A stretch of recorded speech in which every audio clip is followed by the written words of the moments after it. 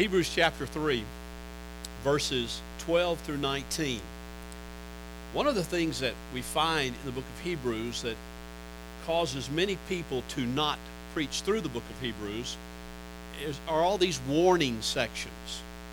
Chapter 6 is the big one, and we'll deal with that in just a couple of weeks. But chapter 3 also has a warning. We've already seen a warning in chapter 2.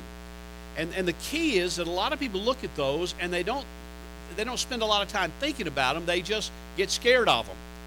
Because it sounds like the writer of Hebrews is saying something that we really don't want to hear, especially as Baptists. It sounds like he's saying some things that we would rather just not consider even, not even ponder any, because it could be very shaky to our faith and very shaky to our own understanding of some things. And I want us to think about that today.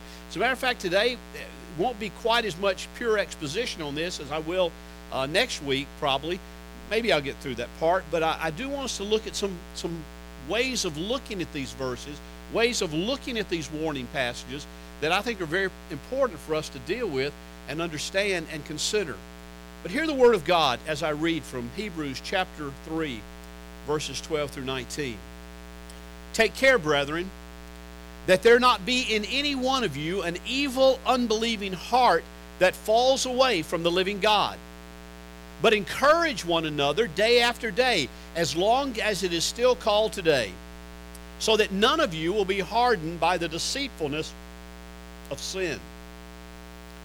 For we have become partakers of Christ, if we hold fast the beginning of our assurance until the end, firm until the end. While it is said, and back to Psalm 95, today if you hear his voice, do not harden your hearts as when they provoked me in the wilderness.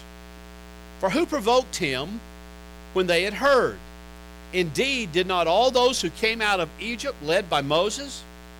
And with whom was he angry for 40 years?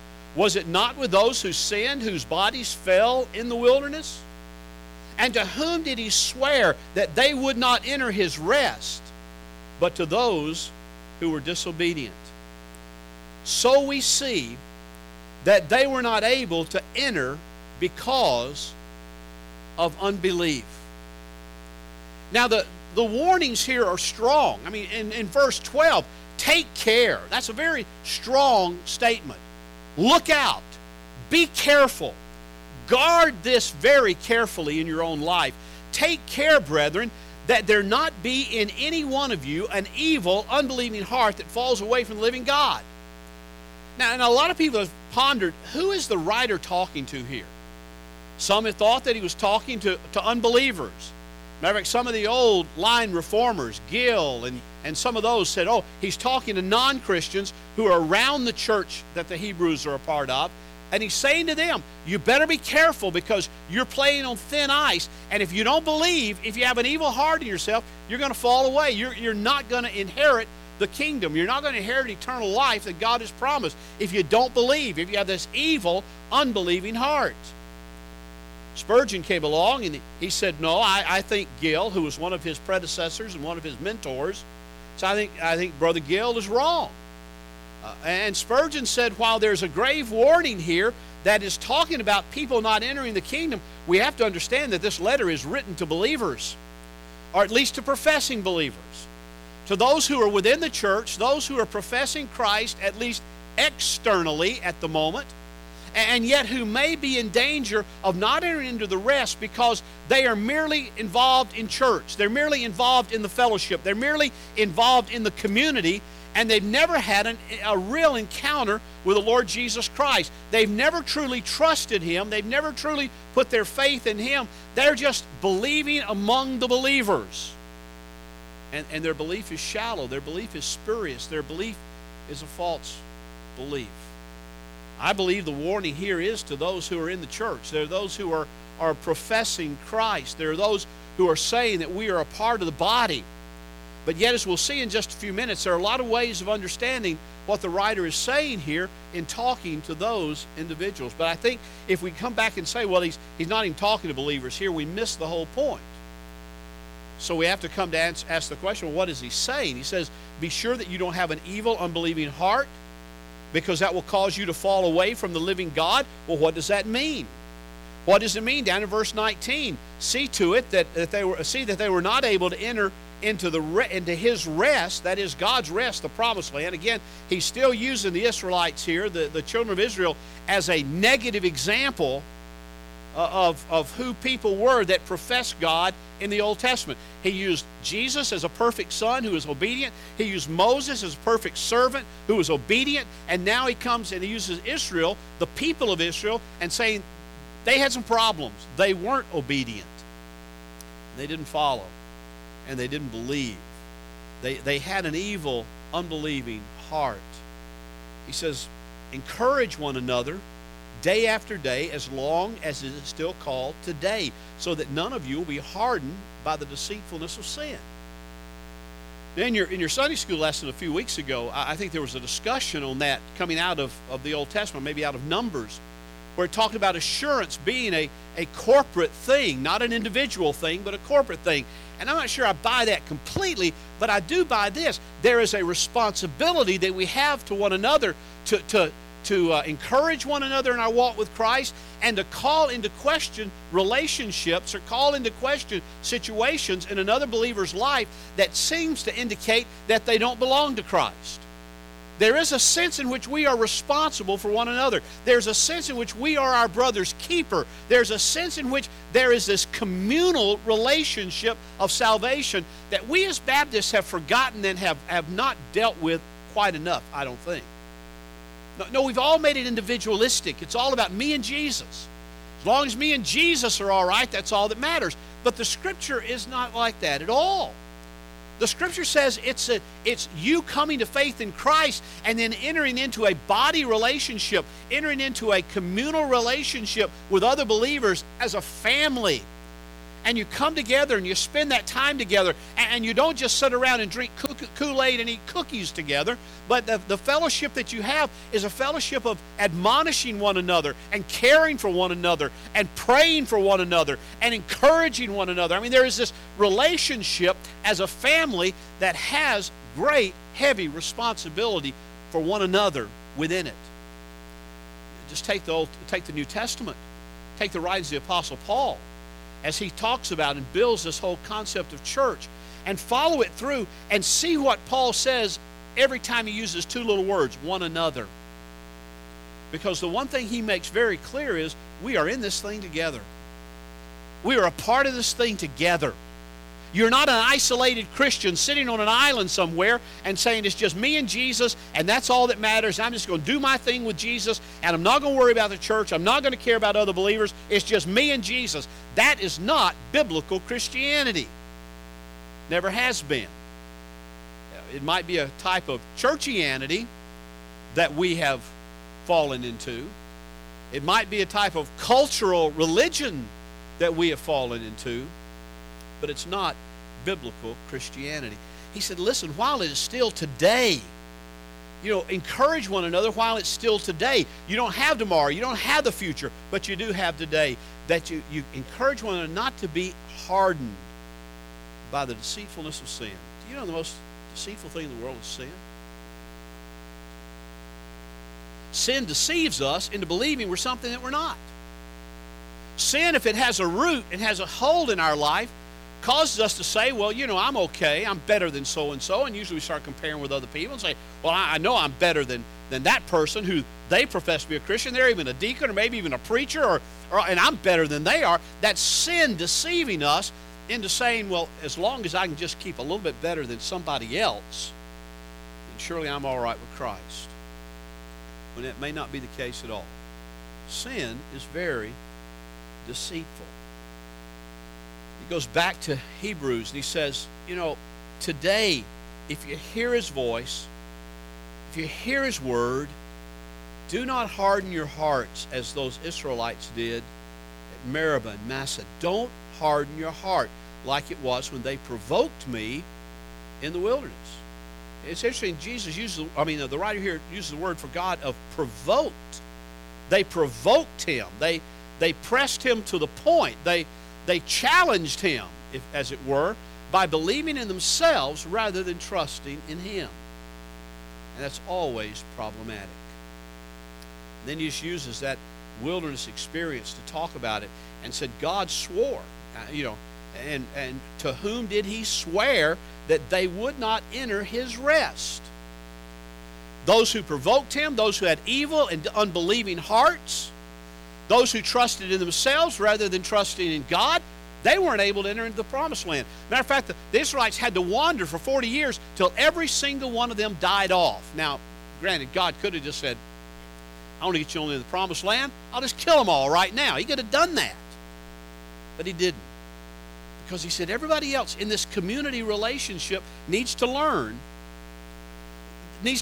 from the sin of those who disbelieved. So everyone that was an adult living in that generation as they wandered began to die off, and they never entered into the promised land until all those had died off, and there was a new generation whom we would hope would trust God, not have an evil heart, not have a disbelieving heart, but would believe him completely. We find out that doesn't always happen like that. Doesn't always turn out like it should be. And what the writer here is warning this church about, what he's warning these Hebrew Christians about is, listen, you need to keep your eyes firmly fixed on Christ. You need to keep your eyes firmly fixed on the future. You need to be walking together in relationship with one another and relationship to Christ, moving toward that final destination of entering into his perfect rest, which is heaven, which is in his presence, which is the being relieved of all the burdens and all the troubles and all the problems of this life. But that is only in Christ. And that is only in a relationship with Christ, in relationship with his body, in relationship with his church, where we can build on that assurance and encourage one another. So it is a communal thing in a very real sense of the word. Now, the church can't get you in. You can't have assurance and you can't have salvation just because you come sit in a chair or go to Sunday school or come to worship and sing all the songs and get all the tunes right and even say certain things or pray certain prayers. That's not the issue. The issue is what is your heart like? Is there an evil, unbelieving heart, or is there a righteous, believing heart that comes because the righteousness of Christ alone has been imputed to your heart, imputed to your life through the death and the burial and the resurrection of the Lord Jesus Christ? What kind of heart do you have? That's where the real issue comes. So we look at him, we say he's warning believers here. He's giving them a warning, and I think it's a very real warning. At least he's warning those who are identifying with the church of Jesus Christ. But what is he saying? I think we have basically three options when we're looking at all these warning passages. And I'll not always come back to talk about the three options, but they stand for all three particular passages, all the passages that relate to the warning things. The first option is this, that we have people here who have been born again, who have come into relationship with Christ, and yet who are in danger of and perhaps might even become unborn again. In other words, they're born again, they have a relationship with Christ, they're going along, and something happens, they develop an unbelieving heart, an evil heart, and they move away and they lose the salvation that they had. That's pretty much the Wesleyan view. Methodists hold to that. Certain Church of Christ groups hold to that. Other religious groups that are influenced by Wesleyanism hold to that. And some Baptists have come to subscribe to that. Not out of their Baptistic background, but just out of their understanding of this. But I don't believe that's what he's saying. And I'll tell you why in a minute. The second view is this. These are people who are born again, but who turn away and apostatize. They go out from the church and they have no desire for worship. They have no desire for living the Christian life, but they have been born again, and what they are going to lose is their rewards in heaven. Oh, they'll get there, as one passage of Scripture says, as though through fire. We might use the terminology by the skin of their teeth. They get there, but when they get there, there are no rewards. They've lost their rewards. Now, they said the right prayers. They prayed the right things at one point in their life, and even though they departed, they'll be there. This view is held by those who hold what I call the simplistic view of once saved, always saved. That is, they did something. They prayed a prayer. They walked an aisle. They filled out a card. They went through the baptismal water. So we know because all that took place, they were saved. So once saved, they're always saved. And you know I don't like that terminology, once saved, always saved. I believe it at its deepest understanding. But it's always used so shallowly. It's always used to try to give assurance to somebody who has no desire for the things of God. Generally, it's used by parents who have rebellious children who have gone away into sin and deep sin, and they just say, well, you know, I know they're saved, so no matter what's going on in their life, that's okay. That is not okay according to the Word of God. It's not okay according to the Scriptures. It's not okay for a child to go away to college and say, well, they're just going through their rough years. They're just going to rebel a little bit. They're going to get into sin, maybe have sexual relations that they ought not be having, never ought to be having. Maybe they're going to experiment with drugs and everything else and have certain problems. But you know, I know when they were 6 years old, they prayed a prayer and they were baptized, or when they were 9 years old, and so I know they're okay. They're not guaranteed of being okay if that's the case, according to Scripture. It's a very serious matter. And just to say, well, I believe they prayed a prayer and they did the right thing, that they're okay. This is a very antinomian view. This is a view that says what God's Word says is real, is really not important, as long as you did something right at one point, one time, early in your life. That's not a biblical view. But it's a view that a lot of Baptists subscribe to. It's a view that a lot of Baptists say, well, and I just believe once saved, always saved. And so they were saved, and now they're always got to be saved. I do believe that's true. If they were saved, they will remain saved. But I believe there will be evidence of that salvation. It won't look as though they are not.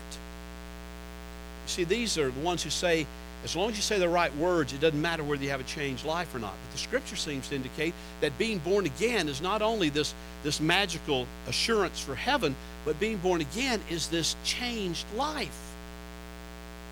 Behold, all things are passed away, and all things are become new, is what the Apostle Paul says. There's a newness of life. There's a new quality of life. Then there's a third way to look at this. And that is that the writer of Hebrews is saying to these Christians, listen, perseverance, entering into his rest and continuing to the very end. Perseverance from the time of salvation until the time of your death or the second coming, whichever comes first, is evidence of what has taken place in the past. Perseverance is evidence of what has taken place in the past. When I was 12 years old, at East Aboga Baptist Church, Jimmy Hugh, and Tom, and Donna, and scores of other people were going forward and making professions of faith. And they were getting baptized. And here was old Bill, or Billy then, sitting there in the pew saying, you know, I got to do what they got to do. So I went through all the motions. I prayed the right prayer according to what my pastor told me to pray. I prayed it sincerely in my heart as best I knew how. I walked the aisle. I signed the card. I joined the church. I was baptized. And at 12 years old, I was declared sanctified and secure. And I was lost as a jaybird. And for a year or two, it went okay. Things were fine. And I kind of like to keep up the churchy image because I think I've told you before, mothers of girls I wanted to date really like that. And so I may go into church on Sunday morning after a rather rough Saturday night, but I was there with smiles on my faces so that all the mothers could see me. That was important to me. But I didn't know the Lord. I didn't know Christ. I'd prayed a prayer, made a decision, been baptized, been through all of that. And then when I was a freshman at the University of Alabama, God does work there occasionally. When I was a freshman at the University of Alabama, I was I was out on campus one day, and this blind guy walks up to me. I don't know, but I just think there is some irony in this. But this blind guy walks up to me with another guy, and the blind guy asked me if I was a Christian. I know the answers. Oh, yes. I'm a member of East Tavoga Baptist Church, baptized when I was 12 years old, prayed the prayer, did this, did that. And then he asked me this question, which I think is ironic because it's bad theology in my view today. But he said, well, have you experienced the joy of the Spirit-filled life? And he showed me these three circles. And one circle was a person with Christ outside their life, and their life was in total disarray. And another one was a circle with Christ inside the life, but the ego on the throne, and the life was all in disarray. And then there was a third one that was, Christ sitting on the throne, and everything was ordered just perfectly. And he said, do you fit in one of these? I said, oh, yeah. And he said, which one? I said, that middle one. Christ is in my life. I'm running the show. It's all that matters. Well, is your life all confused like this? Well, no, mine's really not. I run it pretty well. I'm really happy. I'm not confused. I'm not worried about disorder in my life. I'm pleased with where things are. And I went on my merry way. And they were satisfied that, well, poor guy, there's a Christian, but he'll never have the abundant life. God began to work in my life. I kept seeing those circles when I was sleeping. Christ outside the life, Christ in, but ego on the throne, Christ in and on the throne, and everything perfect. And I started thinking, wow, what is this all about?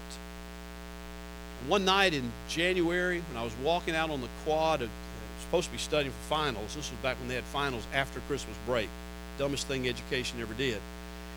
But I was supposed to be studying for an economics final, and I was out walking on the quadrangle in the rain, 2 o'clock in the morning, because I couldn't quit thinking about that question the blind guy asked me, are you a Christian? Do you know Christ? And every time I heard that question coming from that blind guy, I heard myself saying, oh yes, I was baptized, and I prayed the prayer, and I did everything just right. And I knew in my heart that something was drastically, desperately wrong. The Spirit of God began to work on my life. And I sat down under Deanie Chimes, and I started crying out to God and said, God, I believe if I die right now, I'll split hell wide open. Because I don't know you. Lord, I want to know you. And I realized the grace of God was effective in my life that night, and the Holy Spirit applied salvation in my life that night. But from the time I was 12 and the time I was 19, I'm convinced I was as deceived as could be. And I think that's the type person that the Hebrews writer is speaking to here. In my humble opinion, this is the biblical view, that perseverance, continuing to the end, is not something you do and something you work at and something you hopefully accomplish, but perseverance to the very end is evidence that something really took place in your life at some other point, that you really were saved so you could stay saved and continue to show that for all of eternity, especially for all of this life. A lot of people say, well, man, why is that? I said, it's because you have to look at the totality of Scripture. Now, if you just take these verses, you're going to come up with the idea that, well, God can lose you. He's not really strong enough to keep you. But if you look at other passages of Scripture, because you have to interpret Scripture by Scripture, you have to put Scripture alongside other Scripture in order to understand it fully. But if you look at things like John chapter 6, you may not have time to run with me. Just write it down and read it later if you can't, because I got to get through this in 3 minutes. 33 minutes. 12 is 33 minutes from now. All right, John chapter 6. All that the Father gives me will come to me. All that the Father gives me will come to me, and the one who comes to me I will certainly not cast out. For I have come down from heaven not to do my own will, but the will of him who sent me. And this is the will of him who sent me. This is the will of God, that of all that he has given me, I lose nothing, but will raise it up on the last day. For this is the will of my Father, that everyone who beholds the Son and believes in him will have eternal life, and I myself will raise him up on the last day. Now, Jesus is saying, if the Father has given you to him as a love gift, you belong to him, and you'll always belong to him. He'll never cast you out. Eternal life is not temporal life. I'm always amazed by people who think you can lose your salvation because they say, oh, yeah, you can have it, you can lose it, you can get it back, you can lose it again. You know, the truth of the matter is, that's temporal life. That's not eternal life. Eternal life is life that once begins is eternal. It never ends, ever, ever, ever, if you really have the life. Now, a lot of people don't have life. A lot of people have religion. A lot of people have churchianity. But if you have the life, if you have eternal life, you have life that will never end. Or John 10, another example, where Jesus is talking about being the good shepherd. And he says in verse 27, my sheep hear my voice, and I know them, and they follow me. And I give, what? Temporal life to them? Passive life to them? Life to them if they can keep it? No, I give eternal life to them, and they will never perish, and no one will snatch them out of my hand. My Father, who has given them to me, is greater than all, and no one is able to snatch them out of my Father's hand. Or 1 Peter.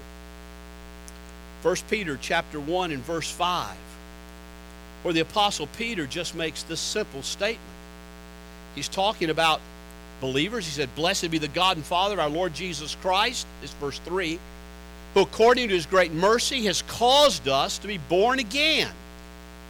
God, by his great mercy, has caused us to be born again. Excuse me, I lost my place here.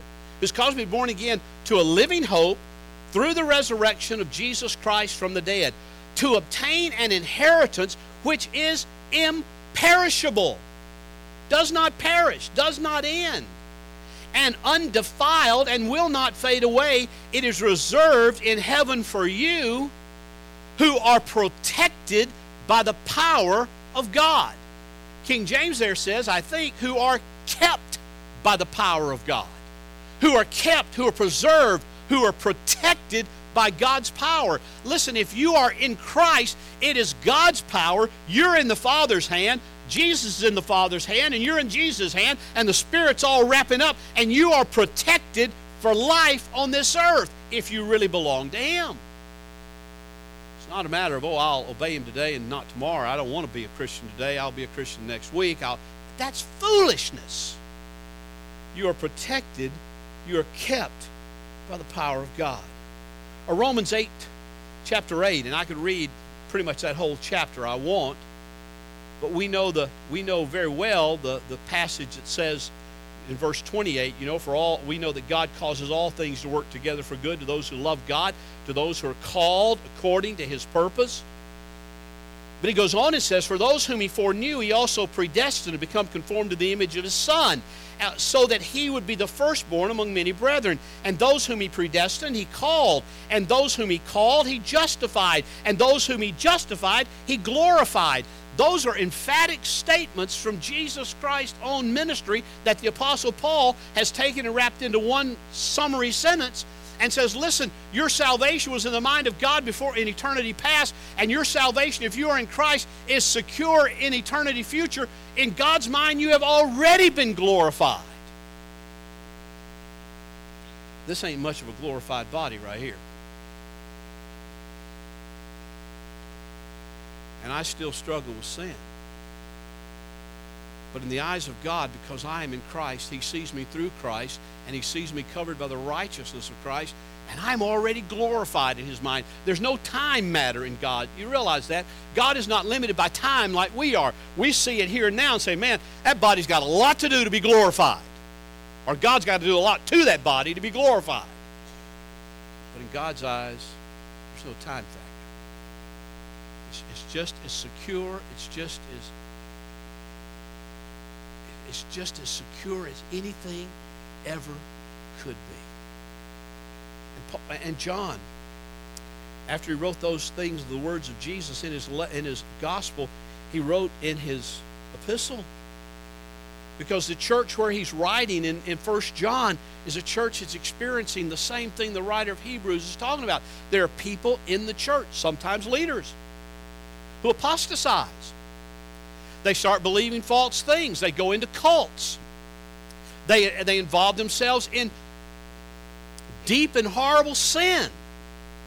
I mean, you've seen preachers. I can give you some names, some preachers that when I was growing up they were my role models. I thought, man, if I could just be like them. They now have apostatized. They've left the faith. They're either teaching a false doctrine or they're living in total disobedience to God in sin.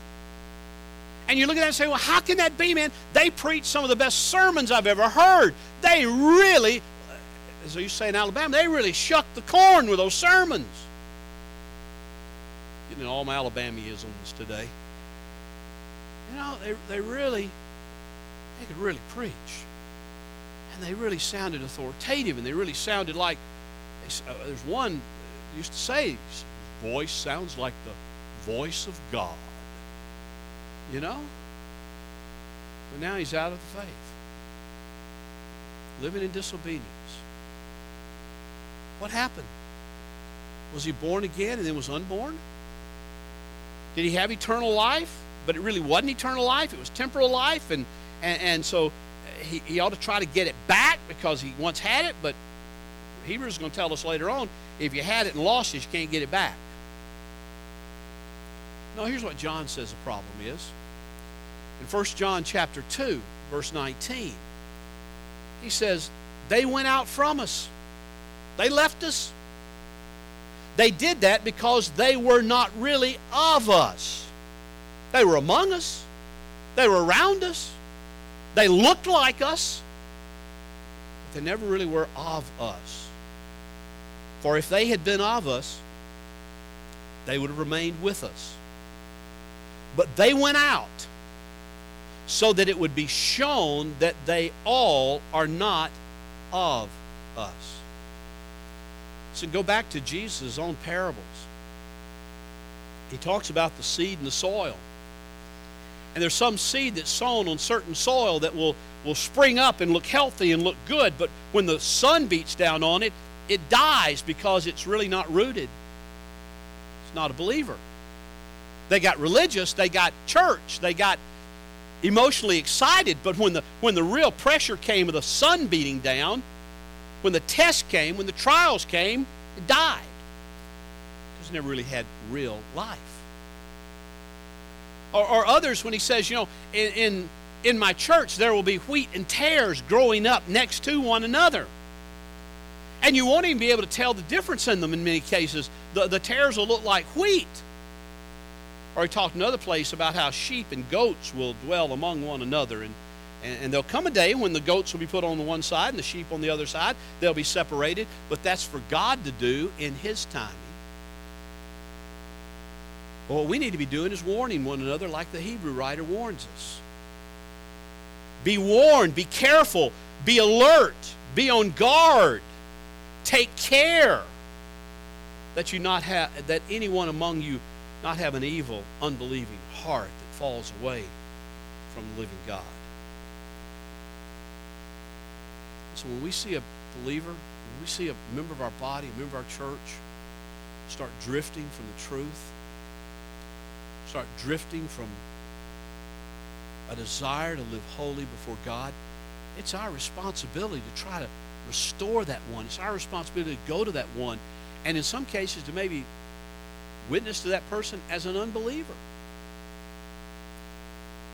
It's our responsibility to encourage one another to walk godly. It's our responsibility to encourage one another to live the life that God has called us to live in sanctification, in maturity. We'll talk later on about, in chapter 6, about coming to maturity.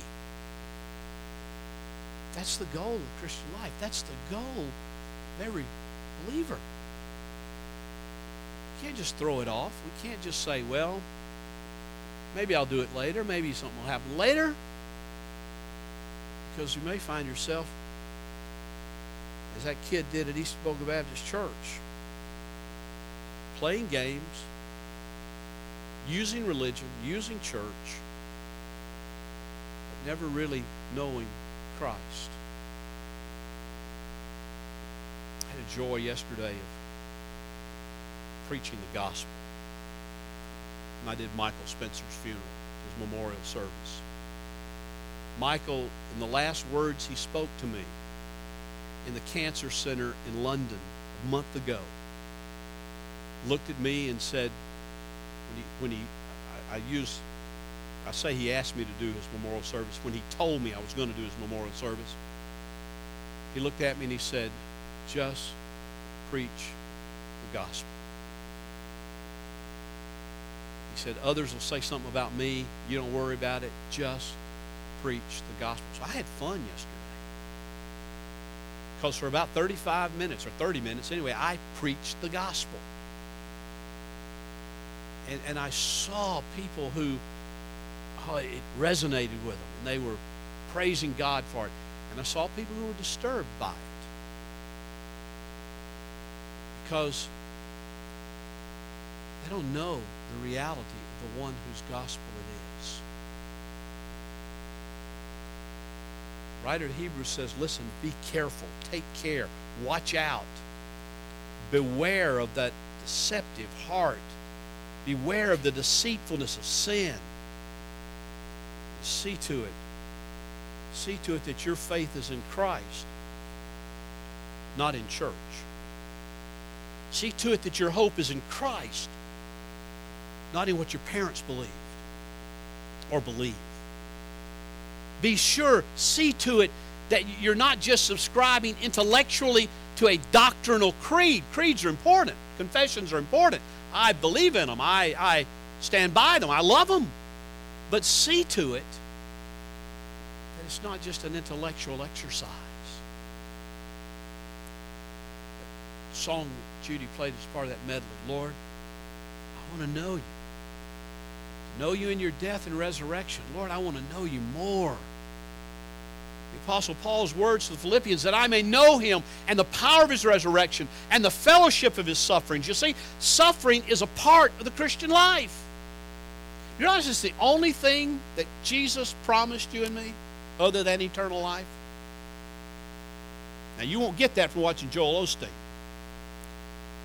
or Robert Schuller or Joyce Meyer or any number of other prosperity preachers on TV that tell lies every single week. Jesus didn't promise you a new car every year. He didn't promise you a mansion on this earth. He said he's building one for you if you're his for later, but not here. But he did promise suffering. He said if they hated me, they'll hate you. If they crucified me, they'll crucify you. Don't expect a life of ease as a believer. But do you know what happens? We get under some kind of trial or some kind of stress, and we cry out and say, God, why is it not going like I want it to? And we depart from the faith. Many do.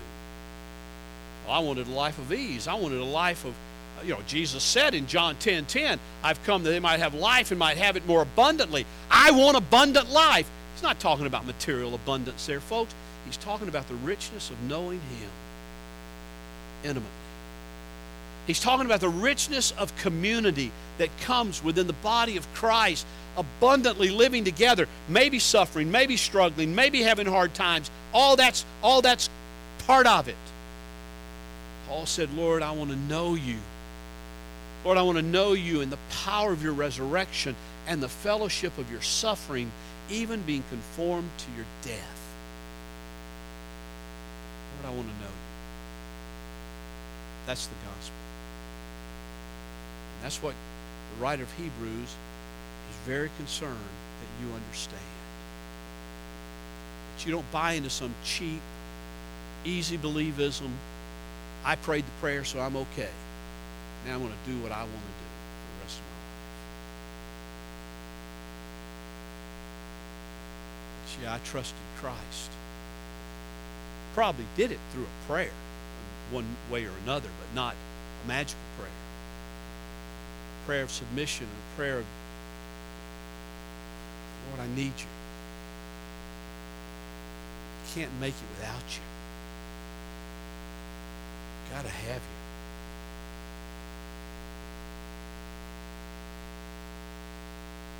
Beware. Be careful. Watch out that the deceitfulness of sin doesn't convince you that I'm okay and you're okay. Let's pray.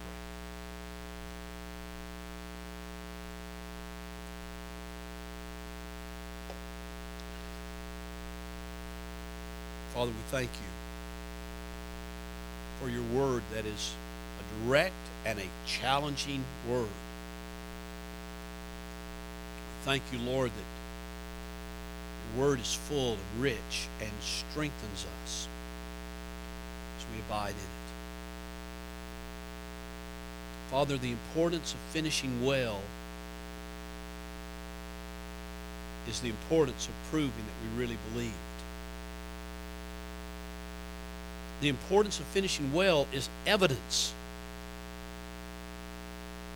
that you have given us life, eternal life. And you have protected us and guarded us and graced us and seen us through, even when times are difficult. Because you're our Father. You care for us. You look out for us. You protect us. Thank you, Father. We pray in Jesus' name.